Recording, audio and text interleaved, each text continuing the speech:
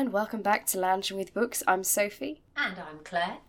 We are two ex-librarians keeping in touch through the power of books, and we are currently reading Michelle Obama's Becoming. And Kindle tells me we're over halfway, Claire. Over halfway now. I think so, yeah. I mean, we did do quite the stint, didn't we? We read 90 pages. Yeah, it was a big stint, but quite a lot going on in it, actually. A lot. We're creeping up into Barack's political years, running for president. We're getting into the nitty-gritty of that. But before we even reached that point, so much other stuff happened. It did. So they got married, and they had a huge wedding. Over 300 guests went to that wedding. That sounds horrific to me. How do you even know 300 people? You shouldn't. I know, just all sorts of people from their life up to that point went to that wedding. Even like just the neighbour down the road, who they probably said hello to. How do you afford that sort of wedding?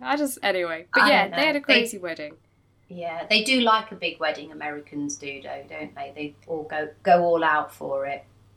And then the next thing on their agenda was having a family, or at least in Michelle's eyes, that's what she wanted. She wanted to have a family. But it wasn't that smooth sailing, because even though, you know, both of them were perfectly healthy and nothing was impacting it, they just couldn't conceive. And to be honest, when I was reading the book when they were trying to have children, I thought to myself, I know why you're not getting pregnant, because you'd been far too busy. Both of them were just never together, running around like headless chickens, just had 1,000 things going on. Well, exactly. And you know that stress is one of those reasons why people don't get pregnant. It must have been stressed. If you're doing those high-powered sort of positions and running around, that would be high stress levels.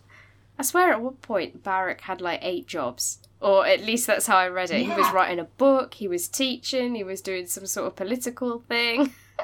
I tell you what, Michelle needed to go over to Bali with him. Yes, when he stayed in that cabin. Then they would have conceived. Yeah, he just went off, didn't he? I couldn't believe that. It was like, I need to finish this book, I'm off to Bali, and off he went.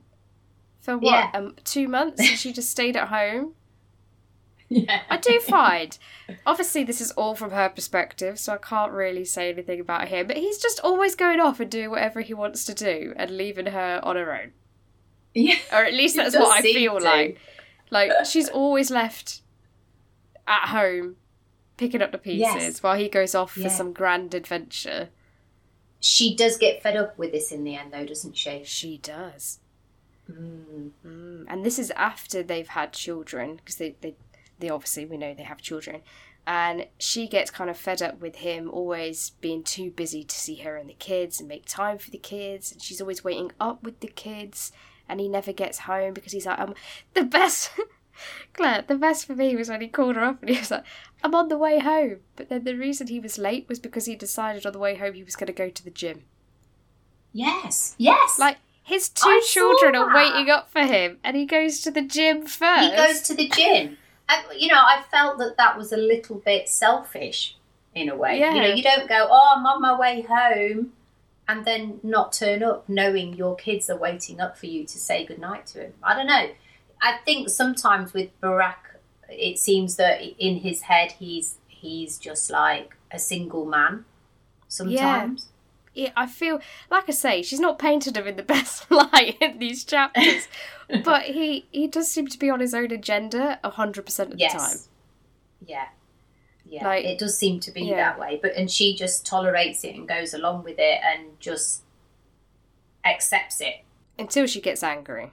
Yeah, until she gets angry. And they went and had some marriage guidance counselling, didn't they? And basically she decided that, you know, Barack, this is when the kids are going to bed. If you're not back, you've missed it. Tough. This is when we're having tea. If you're not back, you missed it. However, then there's the crazy thing she does. Come on, tell us. The crazy thing she does is that out of this marriage counselling, she decides that to make her mental health better, she's going to get up in the morning before the kids are even awake to go for a workout session at 5:45, which in itself is balmy. But what makes it crazier is that for her to be able to go do this workout, and she's taking a friend, who is this friend? I don't know. But for her to be able to do this workout, her mum's got to come over even earlier to sit in the house to look after the children in case they wake up. What? I know. She comes over at 4:45. The mum comes over at 4:45 to sit with the kids while she goes for her gym workout. It's madness. Absolutely madness. You know what? There was also a line in this section of the book about, it was just Michelle commenting on her mum. And it's quite funny after what we've just said, because she says, "I hope to be exactly like my own mother, and at the same time, nothing like her at all. It was an odd and confounding thing to ponder." And I'm thinking to myself, yeah, I wouldn't want to be your mother either if she's got to get up at that time. But yeah, it was a whirlwind of events in these couple of pages. And then, of course, Barack said, "Michelle, I'm going to run for president." And she was like, "What?" Yeah, that didn't go down very well, did it? No. Everybody else was wanting him to do this, and he was, and she was very much like, "I don't think this is a good idea. We've already got a stressful time, and now you want to become president." I think even the kids were like, "You're going to be president, Dad?" Yeah. They were all for it as well, weren't they? It was just Michelle Obama who was like... Who wasn't? She was like the only person. But actually, reading through it, I was with her. Because I was like, you literally married this man and you never see him. And now he's meant to be committed to you, but he's more committed to the country. And I just feel like it's a bit unfair. But I know he's striving to make a better world for his children and for everybody. But there's an element of unfairness for her in this situation. Because of his lofty ambitions and dreams, she's got to drag herself into the personal spotlight in front of a whole of America with her children. And that is not a nice burden to bear. No, because when you read about what they had to go through on this campaign trail, I mean, she was backwards and forwards to Iowa. Having meetings, and I'm like, and still working part-time. This was what was amazing me. How was she carrying on with that new job that she got? So because she got a job working in some public type relations at the hospital, relations office type thing, wasn't it? And be able to go on a campaign trail in Iowa and do talks. And raise two children. And a lot of the time, the children came on the trip with them, didn't they? And they'd be in the hotel room waiting for her to finish so that she could put them to bed and things like that. It must have been incredibly stressful. Yeah, I think as a couple, that must have been such a hard choice, because ultimately it isn't something you can do on your own. You know, like, you need the other person to be really on board. You can't just be like, "That's your job, I'm not having anything to do with it," because she has to take on so much herself. And then you start losing your independence in a way, because you have to have somebody with you all the time, because Barack Obama was worried about death threats on the family, wasn't it? There was a lot of bad publicity going around him while he was doing his campaigning. But yeah, I really enjoyed this section of the book. There was a lot of turmoil in these 100 pages. There was a lot of differences of opinion throughout the whole of it. And then now we're hitting the whole uphill battle for presidency, where, that was the bit I said I was always going to be most interested in. But now we're here. It's just quite stressful. Yeah, it feels stressful to read. But it was good reading. There was a lot going on. She's such an easy voice to listen to. Like, her narrative is so lovely to sit back and read. Absolutely. I think this could be one of my favourite ones that we've read so far. So the plan is, I think we're going to read to chapter 21 in Becoming by Michelle Obama. That's where we're going to get to next. Page 323. Yeah, we'll see what happens in those pages. So I'm still reading Purple Hearts by Michael Grant. I'm over halfway through it, and a lot of what happens in this book is based on true events. And I've read a bit in the book which well, it's really distressed me, actually. I wasn't really aware of this. I hadn't really, but there was a massacre that happened during the war in France at a place called Oradour-sur-Glane, and it was horrific, really, really horrific. And what happened was, if I just read you, so the SS Panzer Division, Das Reich, I hope I've said that right, I probably haven't, destroyed the French village of Oradour-sur-Glane on the 10th of June 1944, and today it's been preserved. So they've just left it as it is, as like a memorial to that. So what happened was the Nazis, the SS Panzer Division, went into the village on Saturday the 10th of June 1944, and on that day, without giving any explanation for their actions, they killed a total of 643 men, women and children, leaving only a few unintended survivors. They then destroyed the entire village of Oradour, and to this day there is no universally accepted explanation of the massacre. So basically what they did is they took all the men and of the village and got all their machine guns out and machine gunned all their legs, then covered them in petrol and burned them. Yeah, please, set the church on fire where all the women and children had been told to go, so they were all inside the church, and if they tried to get out of the church, they machine gunned them as well. Yeah, that's what happened. I'm so shocked. That is shocking. Really shocked. I think, even if there was an explanation, it wouldn't actually explain why that happened. One of the explanations that's being said is that they weren't meant to do that village. They were meant to go somewhere else. It's another Oradour. So they actually went to the wrong village. Yeah. And it was all to do with the fact that somebody had been taken prisoner from the SAS and he'd been burned alive in a car or something. I can't quite remember the details. But yeah, so that's... Yeah. Awful. Absolutely awful. So the character in the book she's called Rainey, and she's like a spy. And she is with this other person, Philippe, and she's got to do some kind of report on the Das Reich. So she's looking for them, and they just happen to come upon this village, which is actually where Philippe's father lives, and he sees him riding into the village on his bike, pulled off his bike, and sees his dad.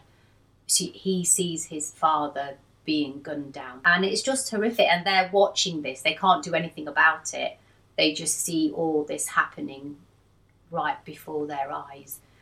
But what happens in it is she ends up actually tracking down the main character in this, who is sort of involved in setting this up. He's called Adolf. It's not Adolf Hitler, it's called Adolf, and she ends up shooting him, so she does get some retribution. So I know two wrongs don't make a right, but yeah, it's pretty horrific. So yeah, it really, I was a bit blown away by it, really. I was just, you just can't believe something like that happened really in the war, but it did, and then it was just horrific, So that is the massacre of Oradour-sur-Glane.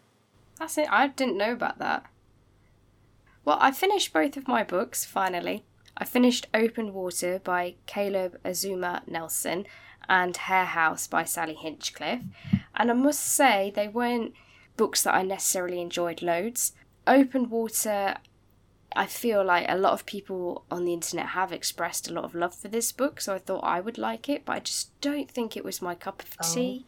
I didn't really like the characters. The lyrical style of writing, although beautiful and really well done, sometimes was too lyrical that it felt a bit waffly, or it got in the way of the plot to the point where I didn't know what the plot was anymore. So I just feel like there was a lot of things that just weren't my bag. And that's why I didn't enjoy the book, which was a shame because I thought I would, because it was so highly rated. So I feel like this is just a Sophie opinion and not really any reflection of the book. It is a romance about two people falling in love and those first kind of tentative stages. Will they, won't they? But I just felt like the characters were really annoying, so I didn't actually care if they got together or not. So I think this is going to be my first book that I'm saying I'm going to return it to the library. That's the first one, isn't it, that we've had It's a return. Oh. Yeah, it is. I know. I rated it 3 stars on Goodreads, but it could be less. I didn't enjoy it. I think it's fair enough. You've got to give your opinion, and, you know, it's not everybody's opinion, but... No. Hare House was a Scottish Gothic book. Started off really fast-paced. I loved it, but... I find with most Gothics, sometimes they're just trying to be too creepy to the point where the creepy doesn't make sense. And you get to the end of the book and they do like this crazy revelation which is meant to make you go, oh wow, but I just kind of was like, that still doesn't make sense. So I was left really disappointed because there was this build up, but then the last part of the book was just like one crazy thing after another, but none of these events were ever explained logically, which means I didn't know what was really happening, because I did come to the conclusion that the narrator was absolutely crazy, wasn't reliable, and anything she said in the book was probably not true, or I couldn't trust that was the right thing that happened. But that was just really confusing, because I just want a plot that tells me what's going on. Maybe I'm just a bit basic, but it was just a bit out there for me. But it was really well written, great atmosphere. I enjoyed the concept to begin with, but the ending didn't hit with me. I think this one would be a renew, only because I do like Gothic books, but it is on the edge. Of return. It is on the edge. Well, it's been a bit... We're having a little bit of a sombre episode. I know. Oh, but I will bring it up. I picked up Ariadne by Jennifer Saint, and I read 50 pages in 30 minutes, and I'm obsessed. What a and positive I love it, and I think it's a great book. Hey! Ariadne, it's one of my Greek retelling books. I would say Jennifer Saint and Madeline Miller are like the goddesses, so to say, of the Greek mythology retellings. Jennifer Saint, the way she does it is that she likes to put the females in the story at the heart of the narrative. So Ariadne is the character in the Minotaur story, and I think she's the sister of the Minotaur who gets sacrificed to it or whatever. She's some kind of damsel in distress. But in this book, it's from her perspective, and we're meeting Theseus and the Minotaur and learning all about the story and Minos, and it's really good. I'm just a bit obsessed with Greek mythology because it's just really crazy. Those characters remind me of the Anthony McGowan book. What was that called? I Am the Minotaur, wasn't it? Just because The Stinky Mog. Stinky Mog, that's... Yes. Oh, just talking about those characters, because otherwise I wouldn't have known those characters. I know you're into your Greek mythology, but...